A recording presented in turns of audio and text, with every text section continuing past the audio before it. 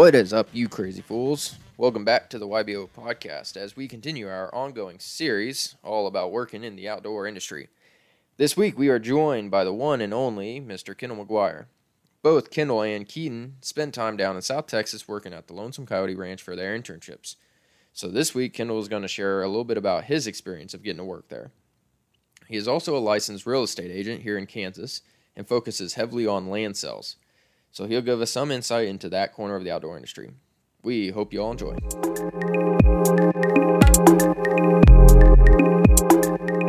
You comfortable? Getting ready, getting set. Let's go. All right. Here, let's pull our thoughts together. Take a deep breath. Ready? 1, 2, 3. Yep. Yes. That's gone. Good injury came in. Let's go. Nice. I feel like a new man, really. All right, let's get down to business, Austin. Let's get to it. All right. Well, Mr. Kendal, today we got Mr. Kendal McGuire. Hello. What's up? I'm saying hello to everybody. Oh, okay. Well, thank you. Yes, nice having you back on the podcast.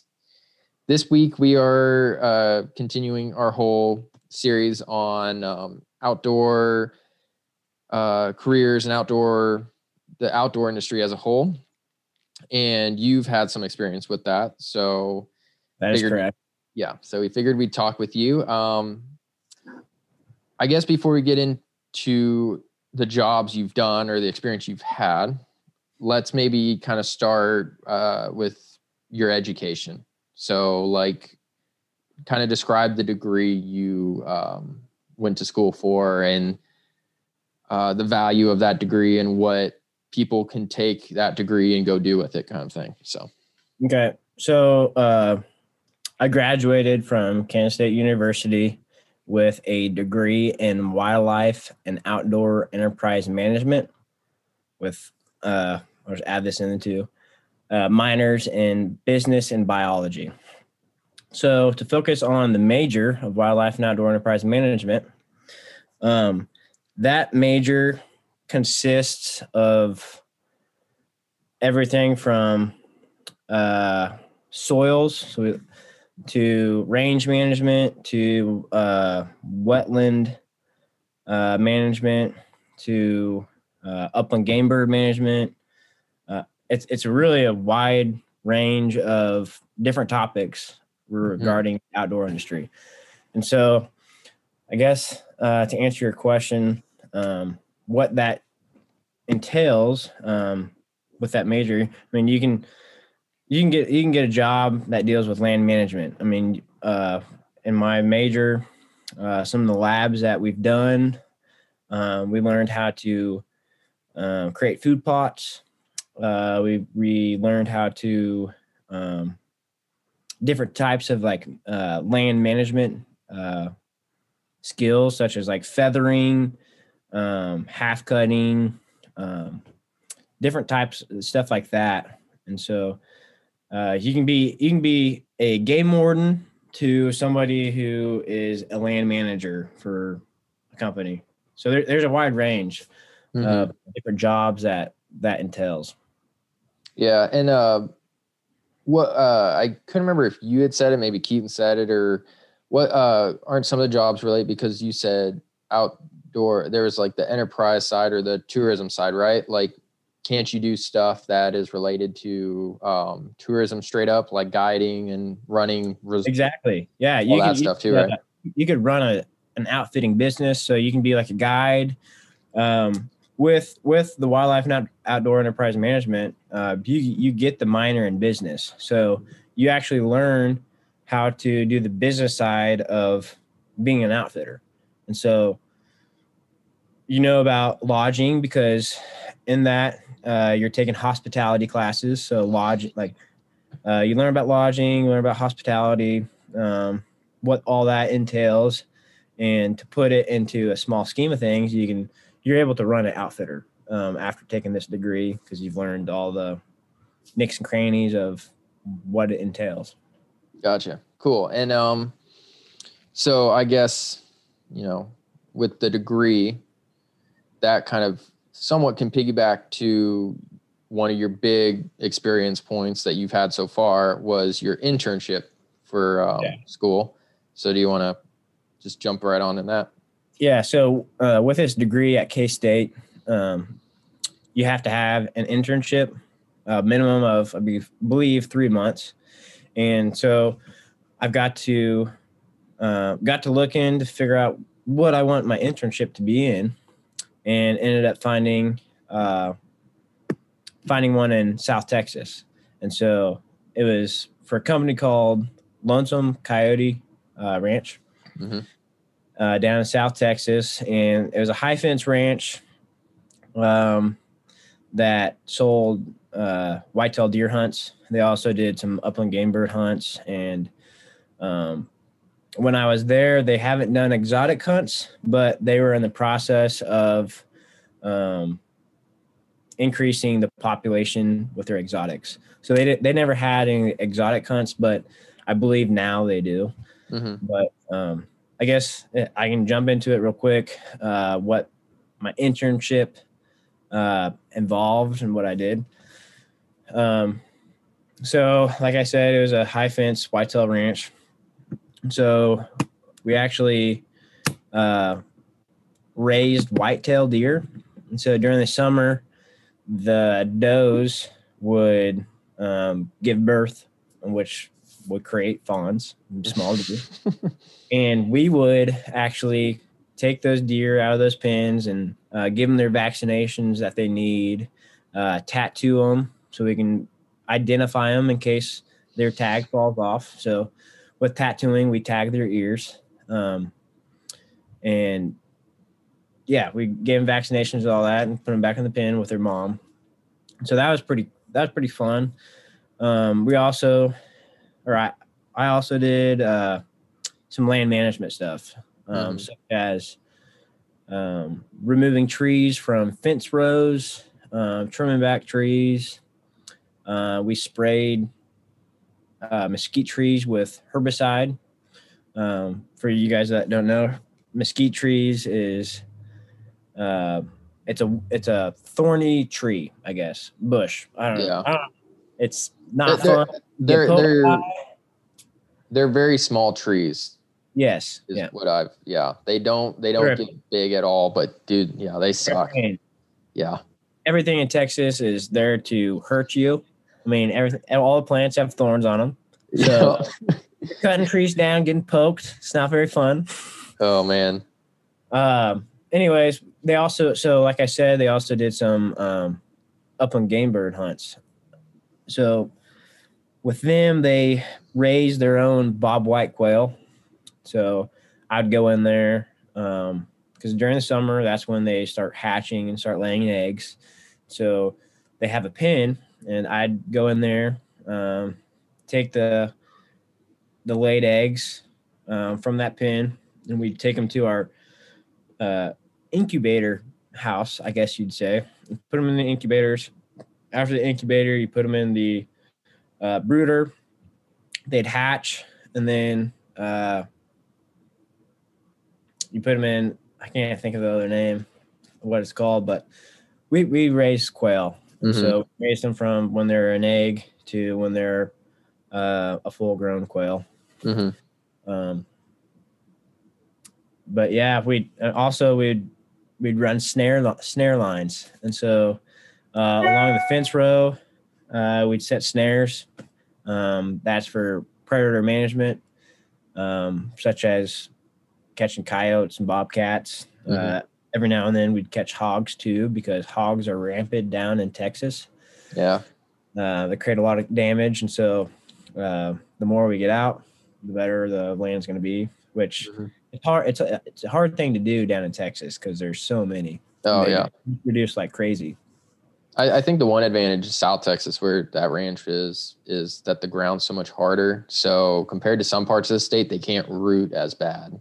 I've noticed. Do have some wallows down South Texas, but like you said, it's probably a lot worse up north. Oh yeah, like I've been like Liz's ranch, my girlfriend, for people listening.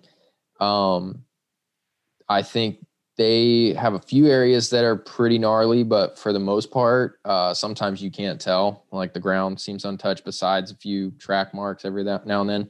Yeah.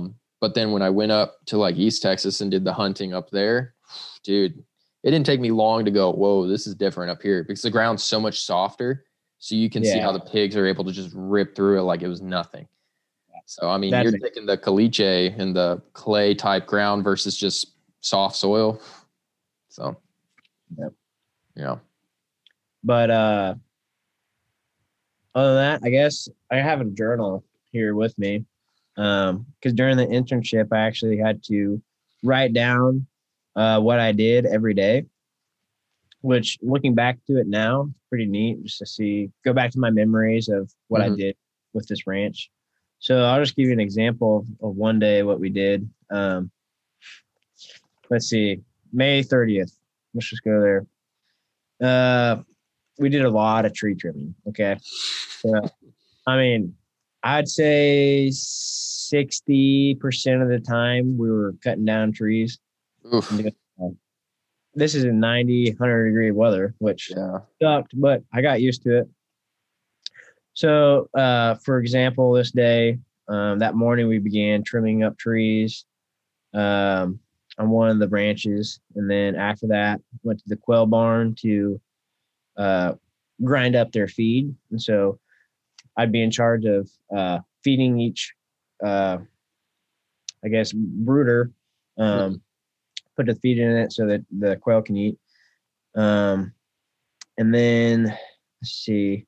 So on that day, I wrote was we were grinding the feed to be prepared for the next couple weeks because we had 2,000 eggs ready to be hatched.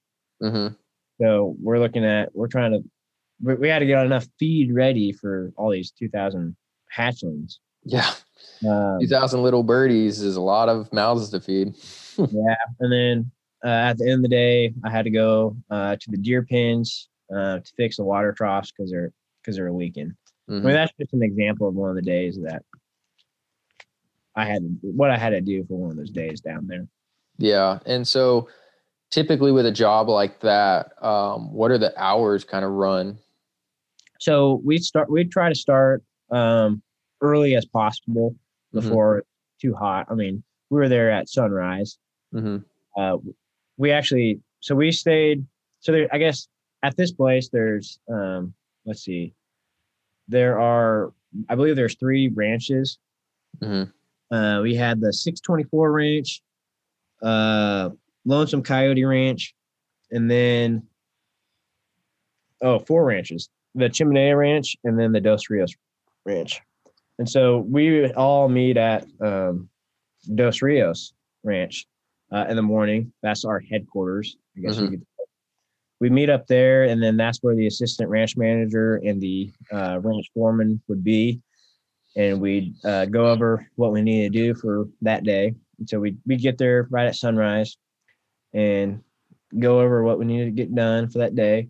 And then typically we'd probably finish up around 3:00 in the afternoon. Some days it'd be 5, depending on what we had to get done for that day. But typically we'd be done by 3. Okay. So sunrise to 3 for the most part. And then I know I got to go hang out with you guys a few times, and then it would be about sunset or right after sunset that like you guys would have to go to the deer pens to check for fawns. Yeah. So we'd know. So the ranch foreman, one of his key job, or one of the stuff he had to do for his job was before we met up at the headquarters, he'd go in the deer pens, drive around, see if there's any new fawns. So if there were, the interns like me would have to go in at sunset to the deer pens to grab that fawn that was born that day and give its vaccinations, tattoo, and tags. One of the main reasons why we did that at night is because they're less stressed. They can't really see us very well. And so during the day, they'd be more stressed. They'd be trying to run, and if they run, they'd run on the fence and potentially get hurt. And so that's why we'd go at night. Yeah, and I one thing that I can definitely attest to is those little fawns, man. When you had to vaccinate them and tag them and all that crap, oh, the worst cry I've ever heard in my life. Yeah, some would stay calm, some would bawl their eyes out, but oh man.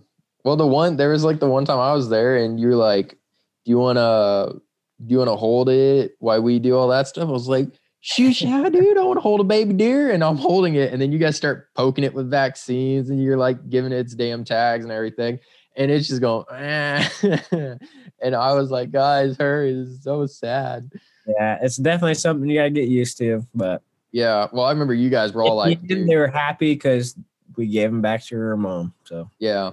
Well, I remember you guys when I was like, "Oh my God, this is so sad." You guys were like, "Oh, I've heard it like 1,000 times at this point."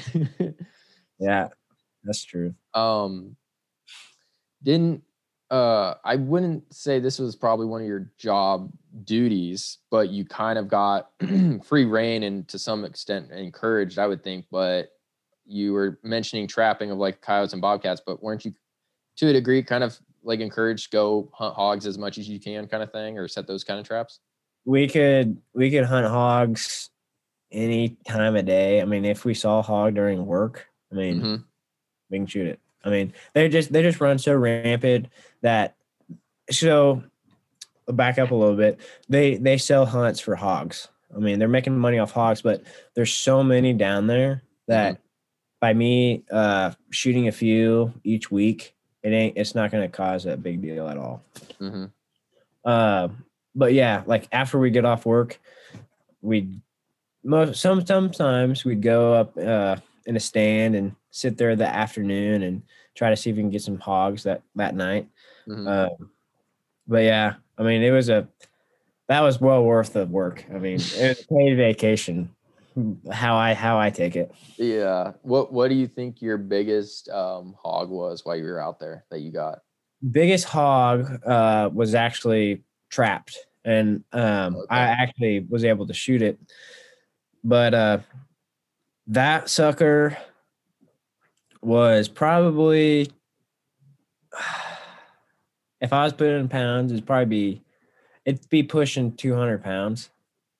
Yeah, that's not bad. I mean, that's a fairly decent hog. Yeah, it's decent for sure. I mean, there's bigger ones out there, but I mean that we ended up eating it. We made some sausage out of it, and it was phenomenal. Probably, was that was the one I got to try, right? Like that was when you guys. That's the first one we actually got during that internship. That was the first pig that we ended up processing during the internship. So that was what you had. Yeah, which dude, they had an epic like little processing, I guess, unit on those. And so, I mean, that one inspired me. Like, if I ever have a ranch, I would love to make my own little processing shop or whatever. They had everything you need. I mean, that's where we called the headquarters. And so they had that processing room. They had walk-in coolers, everything you need. Yeah. And then they had the friggin' epic lodge for people who actually came out there. Yeah, the lodge included probably 8 different rooms. We had taxidermy everywhere. You had an in-ground pool outside. You had a game room. I mean, we could go there anytime we want, which was awesome. I mean, we probably swam in that pool probably once a week. And then in Texas, you have a lot of scorpions, and so scorpions are attracted to water. And so at the bottom of the pool, you're going to be finding a lot of scorpions. That's the only downer about that. But hey, we weren't walking on the bottom of the pool, so we weren't okay. Yeah, no, I mean, that's the biggest thing I think about this, that you, unfortunately, with your internship, it was a summer one, so you weren't there during the actual hunting season, which that would be probably 10 times better because I could be a potential guide. And that's why I like, I guess, about hunting. The side of hunting is because you get to create those memories with your clients and see their smile on their face when they successfully harvest an animal. Mm-hmm. But that would have been awesome if I was there during hunting season. But That would have been the freaking cherry on top right there. Yeah. But I mean, I like that to some degree. I kind of like that you were there during the summer, because with recording this little series, I'm essentially getting to talk with somebody who got to be on the ground for a big ass hunting outfitter, but they weren't doing the guiding part. They were having to do the down like and dirty chores. The what's up? It's like the background of what's actually going on. Mm-hmm. I mean, you can see you can see what's all involved in creating these massive deer and these successful hunts. I mean, we have to make sure all the protein, the feeders are filled with protein. I mean, that's one of the reasons why the deer are so massive, because they're eating a ton of protein and stuff like that. Yeah. I mean, for example, like when I was talking to Jimmy recently, he was basically getting to give us this is what being a hunting guide takes, not the land management or the work that goes into ensuring that the season is successful. But he was able to give us like that aspect. And I even mentioned to him, like, hopefully we'll be able to bring him back on. Maybe leading into next season. Hopefully that'd be pretty cool to get him on here so that he can maybe say, yeah, this is some of the stuff we did in the off season, and this is what we're doing to gear up for it. So that'd be cool.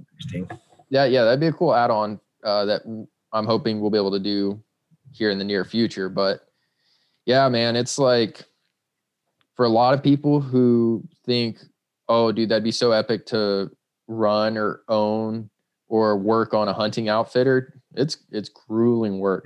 There's a lot of work that goes into it that a lot of people don't really understand. Yeah. So no, that's cool though, man. Like I know some people would probably go and do that job and they'd be like, bro, this sucks. It's so hard. It's hot. Oh, I can't do it. But yeah, I know for somebody like you, that just goes right up into your niche. So yeah, I like how you put it. It was a paid vacation. I was never working, man. I was having fun. Yeah. Well, except maybe getting poked by them mesquite trees. Yeah, that's true. I had a couple lodged in me that I had to push out, but hey, God. That's part of the job, and I was happy for it. So yeah, no, dude. Speaking of like the getting poked by those, I remember the one thing, and this was not the mesquite trees, but it just made me think of it. But like the couple times I went there was one time specifically I was looking at some of the deer we were looking at, and I was like, dude, there's so many like needles or thorns in them. Or sometimes we drive by them and they'd sprint off and run right through a friggin' cactus bush, and I'm like, oh my God, how do they do that? And you're like, dude, every one of them's covered out here. I'm like, oh. They are very tough. They're very tough animals. I mean, you've heard stories of deer getting shot and still living. You find them next year and they're still wandering around. I mean, dude. They are tough animals. Yeah. Well, I think one of the this made me think of that. I mean, I guess it's kind of ironic because it's not so much living. But one of the mounts that you guys had up in the lodge out there of the two deer that were fighting. Yeah. And wasn't it like either both of them or one of them had like an antler like lodged in their head or something? I thought there was one that I looked at and it was like the antler was actually lodged in the head or something like that. And I was like, oh my gosh, dude, that is a terrible way to go. But a backstory, like the backstory for that mount, those two deer were actually locked up and ended up dying, and then the owner of the ranch ended up getting those two mounted exactly locked up. Oh, okay. Okay, so is that there's something I saw one time of like a deer that had like a different deer's antler like lodged up in its face or something, and I'm just like, it very could be. I mean, they're mean animals. I mean, once rut starts, they have one thing in their mind, and they want to make sure nothing gets to that. And so if that means attacking another deer, that's what it means. So yeah, that's a good way of putting it. But all right, well, to going from kind of, I guess, a land management side to, I want to shift gears a little bit. But you're also a licensed real estate agent. That's correct. And do you want to kind of describe how you got into that and like the company you were with, and then kind of venture into, the outdoor side of what you got to do, I guess? So, I've always wanted to work in the outdoor industry. I mean, I worked at a high fence ranch. I want to see what else I can do. And so, Mossy Oak, a lot of people know that brand. Well, they have a real estate side, Mossy Oak Properties. And I went on their website and I was like, this could be interesting. And so I kind of sent in my information, and an office here in my town I'm living in, Manhattan, Kansas. They gave me a call because they had an office here, and ended up joining them. And they mainly focused on land sales. And so that's something I kind of was interested in because it dealt with the outdoors. Mm-hmm. And so I pursued that and was able to list a few properties. For example, a 10-acre vacant land is what it was considered, but it was 10 acres. It was half crop ground, half timber, and ended up getting that sold. But another one was, I don't know, 142 acres of crop ground. But with that,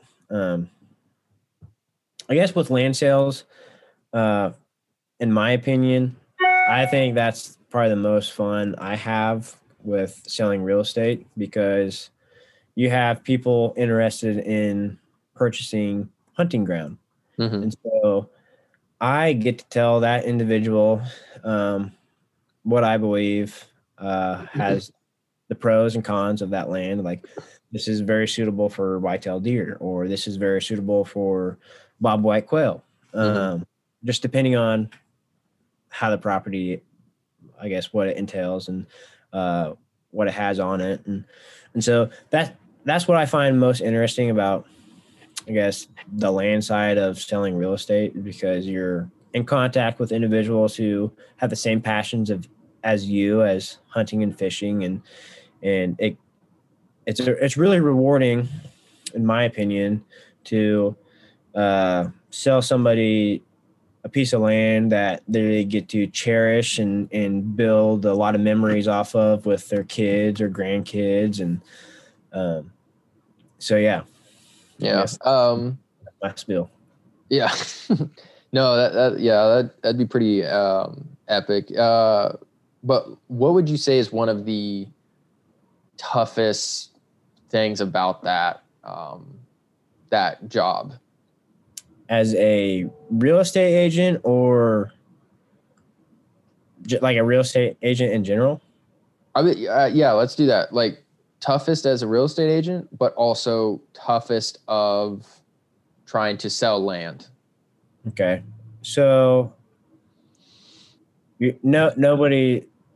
everybody's going to have their own opinion on everything. So a property worth X amount of dollars is actually what it's worth, X amount of dollars. Well, somebody's going to be like, oh no, that's worth $50,000 less. And trying to convince them that, no, this is actually what it's worth.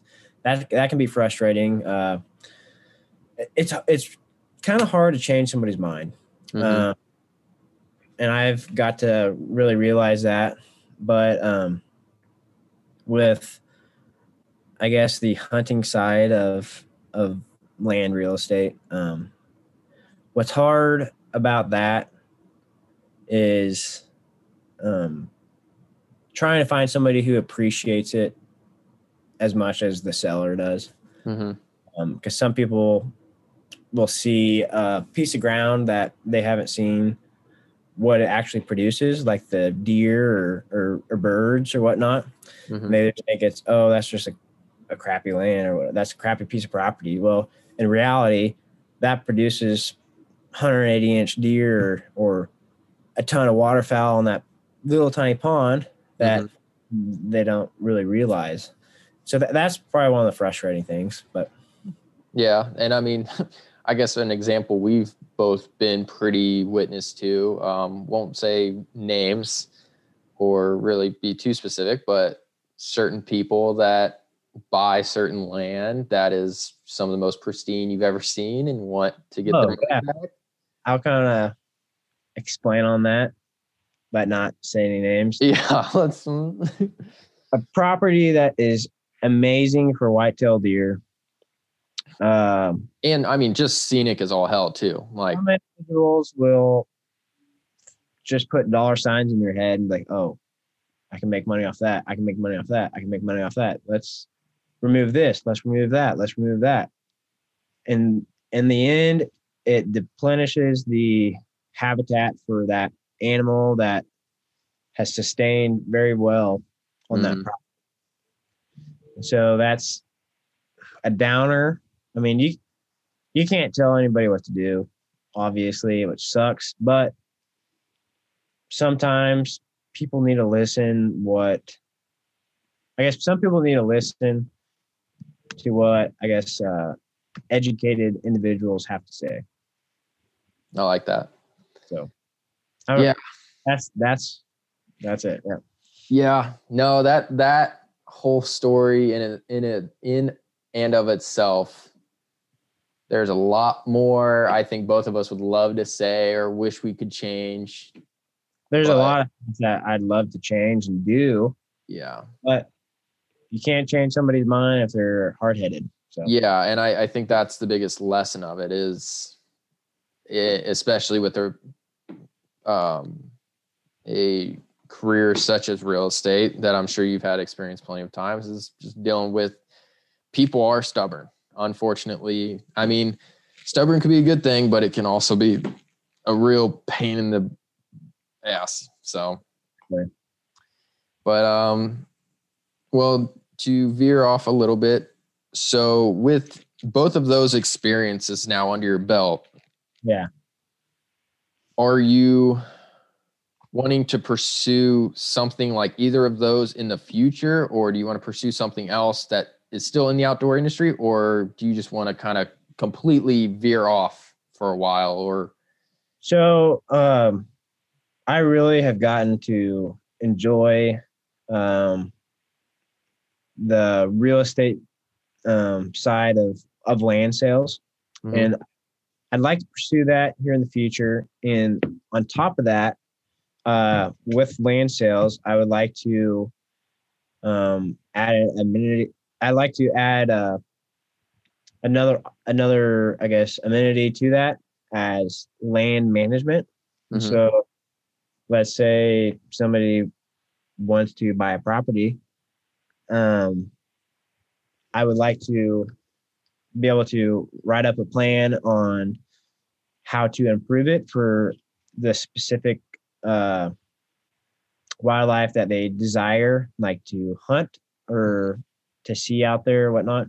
I like to implement that in making that land better for their desires. So that's what I'm seeing in the future is land management as well as land sales. But so, I my ultimate goal once I have bucos and money is have a lodge on multi-100-acre piece of property that I guide hunts on and share the memories with these clients and enjoy the outdoors with them. that'd be pretty sweet. Well, like your land management sales thing, that quite literally sounds the best of both worlds of what you've experienced thus far, essentially. Like take the best of both of those spots or jobs and just mesh them together. I have experience in both of those, and I feel very confident in my abilities to perform in such matter that if I can make the best for an individual who's looking for a piece of property, that I can help them buy and then help them manage and create what they ultimately desire. Yeah. And I love that. I know there are a lot of real estate agents that are out there that are good. They want to go and they don't always care just about making their money or making a living, but they want to go and ensure that they help people find a home or find the right thing for them. But there are also plenty of people out there that they show up and they say all the right things just to get you to buy that one thing. And then the second you buy it, all right, good doing business, I'm gone. See, that's one thing I veer away. I mean, I like to focus on truth and honesty. And so making that individual happy and making the process of buying a property or selling a property the easiest thing for them. Mm-hmm. That's my goal. And then, so yeah. Yeah. All right. Well, very cool. Well, I will say I think my final question for you tonight is going to be for somebody who is interested in that similar career path that you've gone down or either one of them, like land management or the real estate side. What would you say is some of your biggest pieces of advice or biggest things you've learned yourself that would have either made things easier for you to get where you are, or maybe could have helped you get farther than where you are? So, something that helps the next group coming along. So if you have a passion for something such as the outdoor industries, and you want to do business with that, pursue it. Don't let anything hold you back. Mm-hmm. Go after it, because if you don't, you're going to look back on that time and regret it. Life's too short to pass something up that you truly desire and want to do. Get the experience. If you want to be a top dog in an outdoor industry, you need to get experience immediately. Personally, me, I wish I jumped into that as soon as possible, mm-hmm. which I actually waited my junior year of college. And so if you really, truly desire to work in the outdoor industry and have that passion, go for it. I mean, the only regret you're going to have is wishing you did something else. And then wishing you did something else, you finally understand to yourself that, hey, this isn't for me. Maybe XYZ is what I need to do. Mm-hmm. And so taking that chance and taking that leap is the best thing you could ever do, because you're not going to understand, I guess, what you really want to do until you do that. Very cool.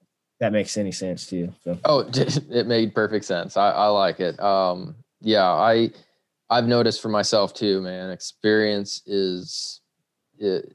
Nowadays, everybody has a degree. Everybody, knows this, knows that. But like I know from my own personal experience how many jobs I've applied to, where at times they will say, "Well, we'll take degree or equivalent experience."